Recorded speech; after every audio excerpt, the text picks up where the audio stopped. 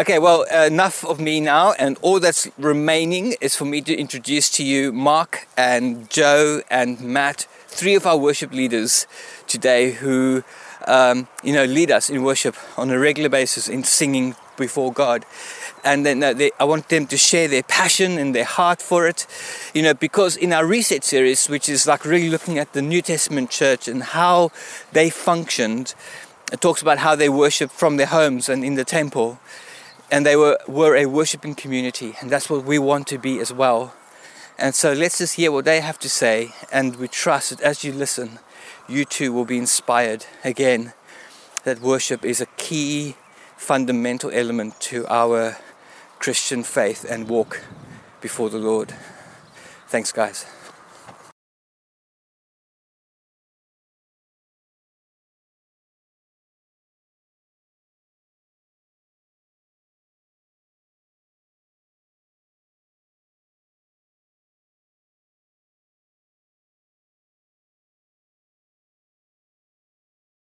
Hi, I'm Jo, and I'm really privileged to be with you today as we look at the subject of encounter within worship. This excites me, and it makes me think when we come into worship times, what is Father going to do today? What is going to happen? What is he going to speak over us? And see what happens in his presence. Encounter for me is sharing a special moment with my Heavenly Father. It doesn't have to have rainbows in the sky or writing on the wall, but actually it can be a gentle or powerful moment of just coming into his presence where he can speak to us. It's a place where hope can be restored. It's a place where faith can come for situations that we're in and receive healing and just be in his presence, and so much can happen. The Bible is full of people who encounter God. We know of Abraham who, when he encountered God spoke to him and said, your descendants are going to be as many as the stars in the sky and the sand on the seashore. We know Jacob had an open heaven encounter. Moses met with God and his face shone with the glory of the Lord. Wouldn't you just love to see that?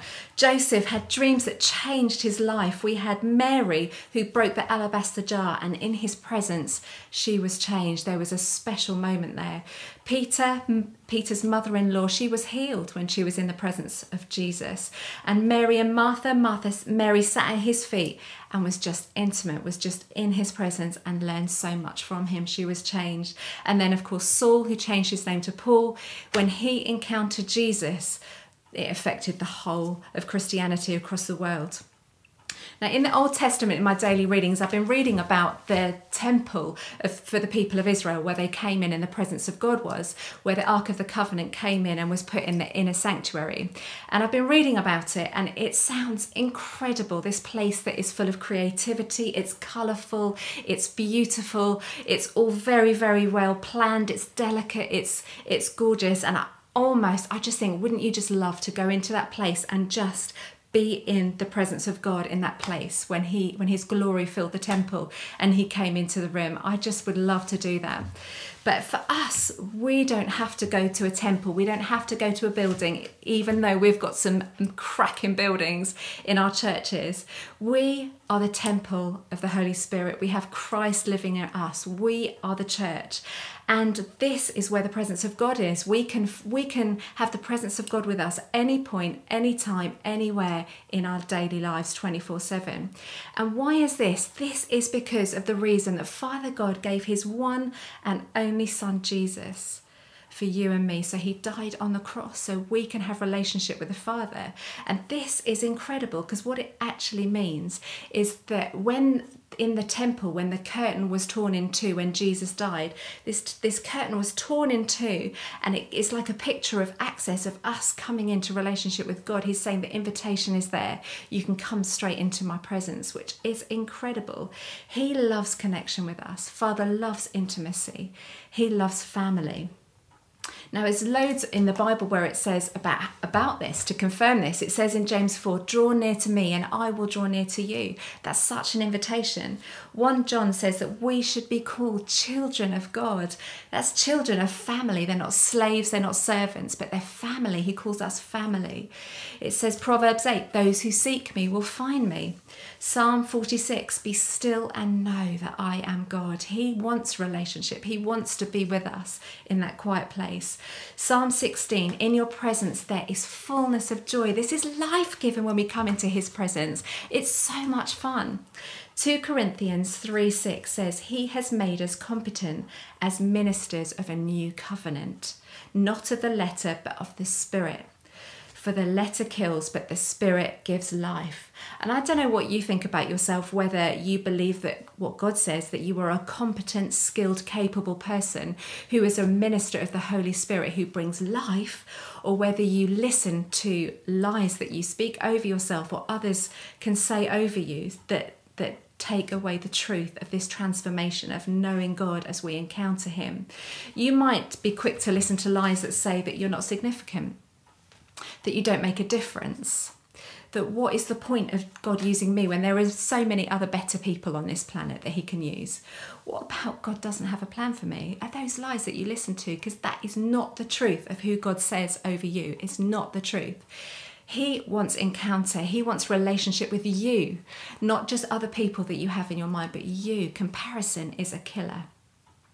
In Acts 4:13, it says that Peter and John were ordinary, unschooled men. But we read later in Acts that these ordinary, unschooled men turned the world upside down for Jesus. And ordinary people do extraordinary things when they encounter God. And I don't know about you, but I want to be one of those people that do extraordinary things for Jesus.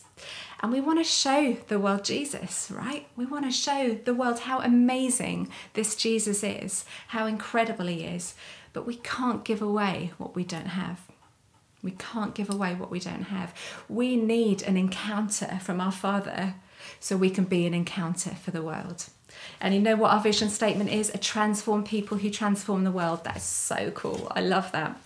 A lovely quote from D.L. Moody, the famous evangelist in the 19th century, said, I do not know of anything that America needs more today than men and women on fire with the fire of heaven. And I have yet to find a man or woman on fire with the Spirit of God that is a failure. I believe it is utterly impossible. They are never discouraged or disheartened. They rise higher and higher, and it grows better and better all the while. My dear friends, if you haven't this illumination, make up your mind that you're going to have it. Pray, oh God, illuminate me with your Holy Spirit. Woo! So as we worship, as we come to that place, we want to encounter Jesus. We want to illuminate him. We want to be more like him. So in worship, what do we expect? Is it just a nice time that we can just sit and sing some nice songs and have a lovely, lovely time? Or is it just like listening to a fabulous band? Who knows? But are we coming with expectation that we are going to meet the King of Kings, that our Heavenly Father is going to speak to us, that the Holy Spirit comes and dwells among his people? Expectation, expectation, expectation is the key. Say the word expectation. Yes. So let us come with a heart of expectation, of excitement as we worship, as we come into his presence, as we focus our thoughts on Jesus. Then we become more like him on the inside and the outside. James 4, draw near to me and I will draw near to you. Our invitation is there and it's all ready. Now, I was going to do a activation, but we didn't have time for that, so I'm going to give it to you as homework. So this is really exciting. So 10 minutes this week, what I'd like you to do is get some time on your own and God. Curl up on a sofa. You might want to be on a beach. You might want to be on, like, all tucked up in your bed. You never know, with a nice cup of tea. Take 10 minutes, get a song going on your phone or on whatever you listen to, and ask Father this. Tell me your unique thoughts about me. Ask him, tell me your unique thoughts about me. Listen to him speak and then write them down. Be prepared though. Be prepared, because the words that he speaks over you are going to be life-changing. They're going to be full of love and they're going to be full of value. And this is what your Father says over you, not words of what the world's definition says that you are, but what your Father says over you. So be expectant, have fun in his presence. I'm excited about what Father is going to say to you as you listen to his voice. Remember, if we want to be an encounter, we need an encounter with Jesus. So have fun this week as you do this, and God bless.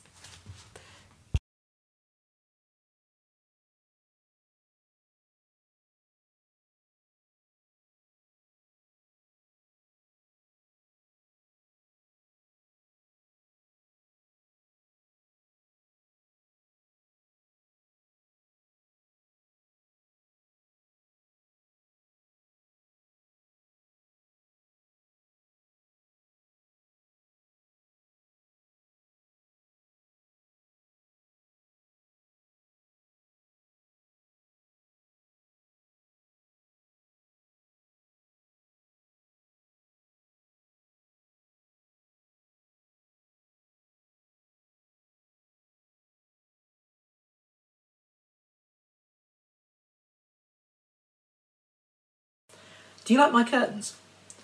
I hope so, but we do get quite a lot of different reactions to them.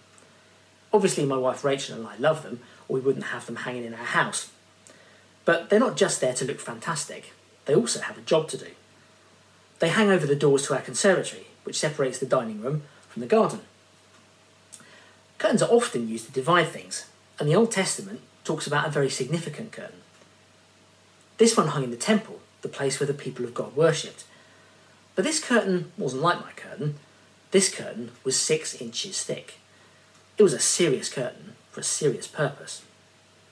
It marked the boundary of the place where the most holy God's presence rested. The presence of God is truly awesome. When God is present in all his fullness, evil can't remain, and what's broken can't stay broken. Selfishness bolts for the door. Sickness runs for the hills. Oppression is blown away like a morning mist, and unimaginable wonders are given breath. So this most holy place, where people encountered God, where worship was at its most reverent, was very special indeed. Only one person, the high priest, was allowed in, and he could only go in once a year, and even then only after offering special sacrifices for his sins. No one else would ever have even dared set foot in there. Coming to worship the one true God up close was not something you would do lightly. Actually, the curtain in the temple was only a symbol of what really separated people from God. There was something much more significant than a super chunky piece of material. What really kept people away from God is the same thing that still does. It's our choice to live apart from him, to trust ourselves more than we trust him, and all the selfishness, anger, pride, hate, fear, envy that results and has horrifically spoiled humanity from what we're truly meant to be. The curtain was there as a mercy. People had become ruined, and if they stood in the presence of a holy God, they may not even have survived. God and humanity had to stand apart. Although it may seem strange now in a church where we quite often talk about meeting with God or encountering God, that separation, that distance, stayed for centuries. But there were always glimpses, always promises of something better, something fantastic, something miraculous to come. And finally, one day, that something came. His name was Jesus. Jesus did incredible things during his life, but none of them were quite as incredible as what he did when he died. You see, God's plan was never just to be feared or admired from afar. He ached to bring us right up close to him, to make us part of his family, to have us back where we truly belong. That was going to take more than a few animal sacrifices made by a priest. So Jesus came as the final sacrifice. In his death, he paid the penalty for every last self-centered or unloving thing that any one of us has ever thought, done, or said. Everything which made up that barrier between us and God was swept away by Jesus in that one action of his death. And on that day, the curtain in the temple was torn in two, from top to bottom.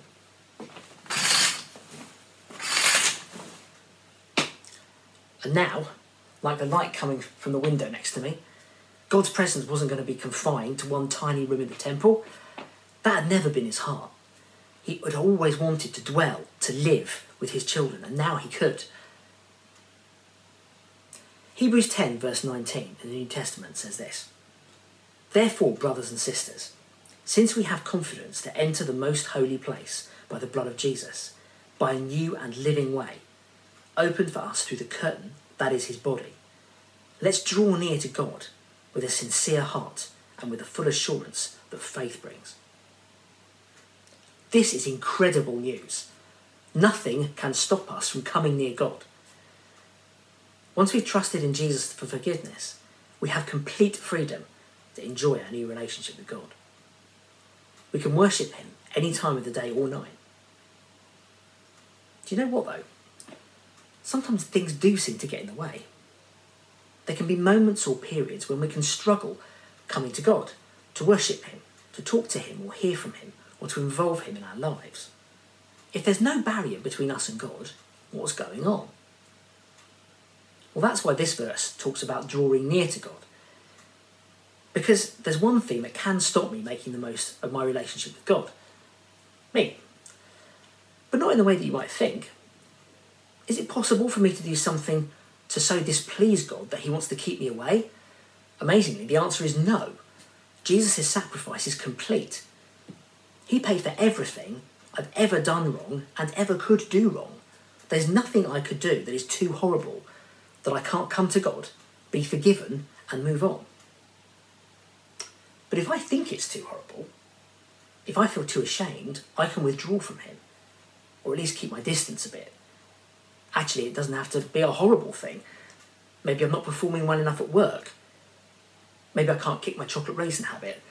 Maybe I just shout at the children, again, like I always seem to. Maybe I've just lost my job, and it feels like it's my fault. Well, what if it even is my fault? But this verse tells us that it's God himself who cleanses our hearts from a guilty conscience. It's him who washes us when we get our hands dirty. If he'd wanted you to sort yourself out before you approached him, he wouldn't have come up with a plan which involved his own son dying to take away all your guilt and shame so that you can stand before God the Father blameless. On the other hand, perhaps there's something I'd rather hide. Perhaps I'd prefer to avoid God talking to me about my tax return or my browser history. Or perhaps I don't want to hear him telling me yet again that it's time I forgave my sister. I might be quite happy just kind of bumbling along, going through the motions, keeping God at arm's length. But unless I come to God with a sincere heart, as this verse says, I'm holding myself back from experiencing the full extent of his love. I'm going to miss out on the very essence of life itself. There can be all kinds of reasons, all sorts of voices in our heads telling us why we can't or shouldn't run to God with open hearts in abandoned adoration. Maybe you're comparing your relationship with God to someone who seems holier than you do. Maybe you haven't prayed enough this morning. Maybe you haven't prayed at all this morning, or this week, or since Christmas. Maybe you just don't feel close to God. Maybe your past feels ever present. Maybe you've lost someone or something precious to you and it all just seems too painful. Maybe you've hoped and then been disappointed. Even in that moment, when you hear a barrage of voices all screaming at you to keep away, you can make a choice to trust God and to come close. Because those voices are lying to you. There is nothing that can or should keep you apart from him. There's only one thing that counts. Jesus died for you. Everything else is propaganda. The way into God's presence is open. All you have to do is walk in.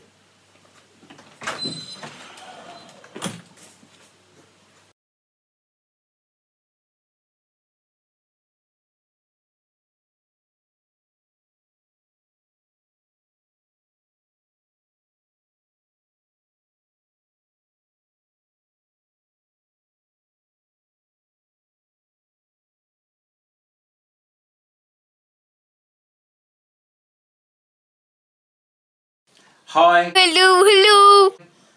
I'm here in my isolation inspiration station. How's your lockdown going? Mornay's asked me to talk about worship through the trial and what it meant for us to worship God at a time when we were struggling to move house. But rather than sit here and talk about it, we're going to go for a walk. Oh, I've been practicing my basketball. Michael Jordan, in first time. In first time. In first time. In first time. This is our house. We moved in April 2017, but the story of how we got here started in October 2012. We were fast outgrowing our 2-bedroom flat with 2 growing little girls and another one on the way. So we put the flat on the market. We got a good offer within a couple of weeks and we started looking for a house.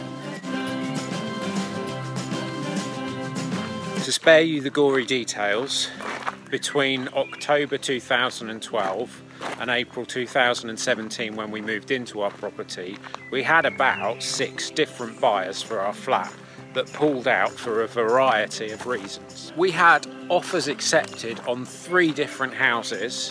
We got some way down the line trying to buy them before they fell through. Eventually, we decided that we would just sell the flat and move into rented accommodation. In January 2017, we bought the house we now live in. We had overlooked the house as a bit tired and dark, but with a bit of imagination, a bit of renovation, and a lot of help from some friends, we got it sorted, and by April we had moved in. So what does it mean to worship God through the trial? I'm going to talk about worship in 2 senses. And the first sense is worshipping God through song. The second is to define worship as living life in the direction and pursuit of God, meaning that it's the whole of your life. Everything you do, everything you say, and everything you think. During the years we were trying to move, I was regularly involved in leading worship at church. I was determined to declare that which I knew to be true of God, even when my experience of life was throwing up all kinds of difficult questions. I wanted to be faithful to God as He's faithful to me. And interestingly, during that whole time, I never really felt like I wanted to stop worshipping. Even though I was discouraged, I never felt overwhelmed. It was only after we had moved into our house that I felt God say very clearly that I should have a break from leading worship. So the other thing is to deal with the elephant in the room, and that is basically that some of you will be sitting there rightly thinking that you have either lived through or are living through something that is way worse than what we had to deal with trying to move house. Maybe you're dealing with sickness, bereavement, loneliness, financial hardship. Maybe this whole thing with a lockdown has been a real struggle for you. I hear that, and I want you to know that my heart for you in this is that some of the principles of what we lived through and trying to worship through that time will be there to help you during whatever you face. One thing I love about the Bible is the staggering authenticity of its heroes. These days, you'd never get it past a publisher. There's so much of it that just isn't on message. Heroes disappoint. The faithful are found faithless. God's people turn their back on him. And even Jesus' friends deny knowing him. Yet the story and purposes of God are worked out in and through those kinds of people. Job, Abraham, Ruth, Moses, David, Peter, Paul, and of course Jesus himself, all suffered and all continued to worship God by determining to live their lives towards God and in line with his will. So I'm going to give you 3 hacks for the trial. Hack number 1, know the truth about God. Remind yourself of what the Bible says about God. Read stories about what he does. Remind yourself also about the things he's done in your life. John 8 verse 32 says, "Then you will know the truth, and the truth will set you free." God's character is unchanging. He is full of love and power and truth, and he has a plan and a purpose for your life. Hack number 2, be authentic about who you are. People are different. People need to process things in different ways. God understands who you are, and he created you that way. In Psalm 139, David writes, "Search me and know my heart. Test me and know my anxious thoughts." The nature of how you work through the trial will change massively depending on who you are. But you need the freedom to be able to work through things in a way that speaks to your heart and gives you time to heal. Hack number 3, don't hide away. When you're going through these sorts of things, it could be hard to be around people who seem very confident about things which are a battle for you. Hebrews 10 verse 24 says, let us consider how we may spur one another on towards love and good deeds, not giving up meeting together as some are in the habit of doing. But I'd not only encourage you to remain, but to look harder, because for all of those people that are worshipping boldly, I guarantee you that there's a story of someone who has lived through some of what you have lived through, and maybe would be able to get alongside you and encourage you in whatever you face.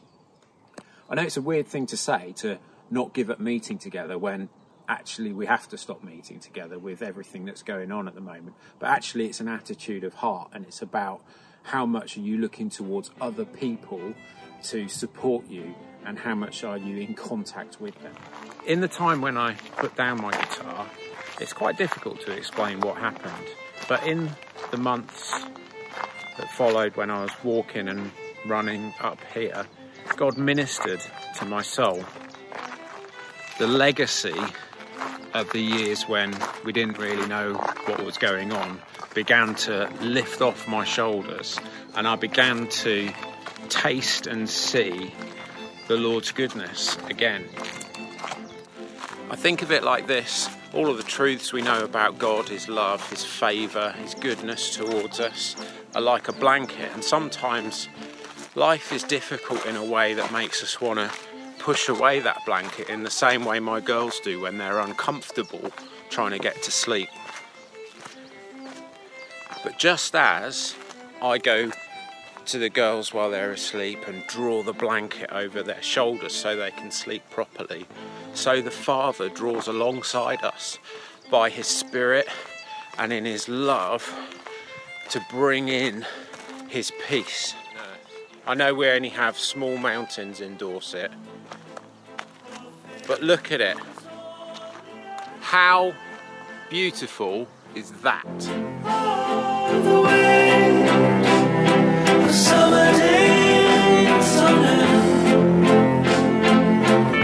So God didn't just give us a house which had loads of amazing perks that we hadn't really thought about, like the girls being able to play outside and me being able to come out here to run and walk.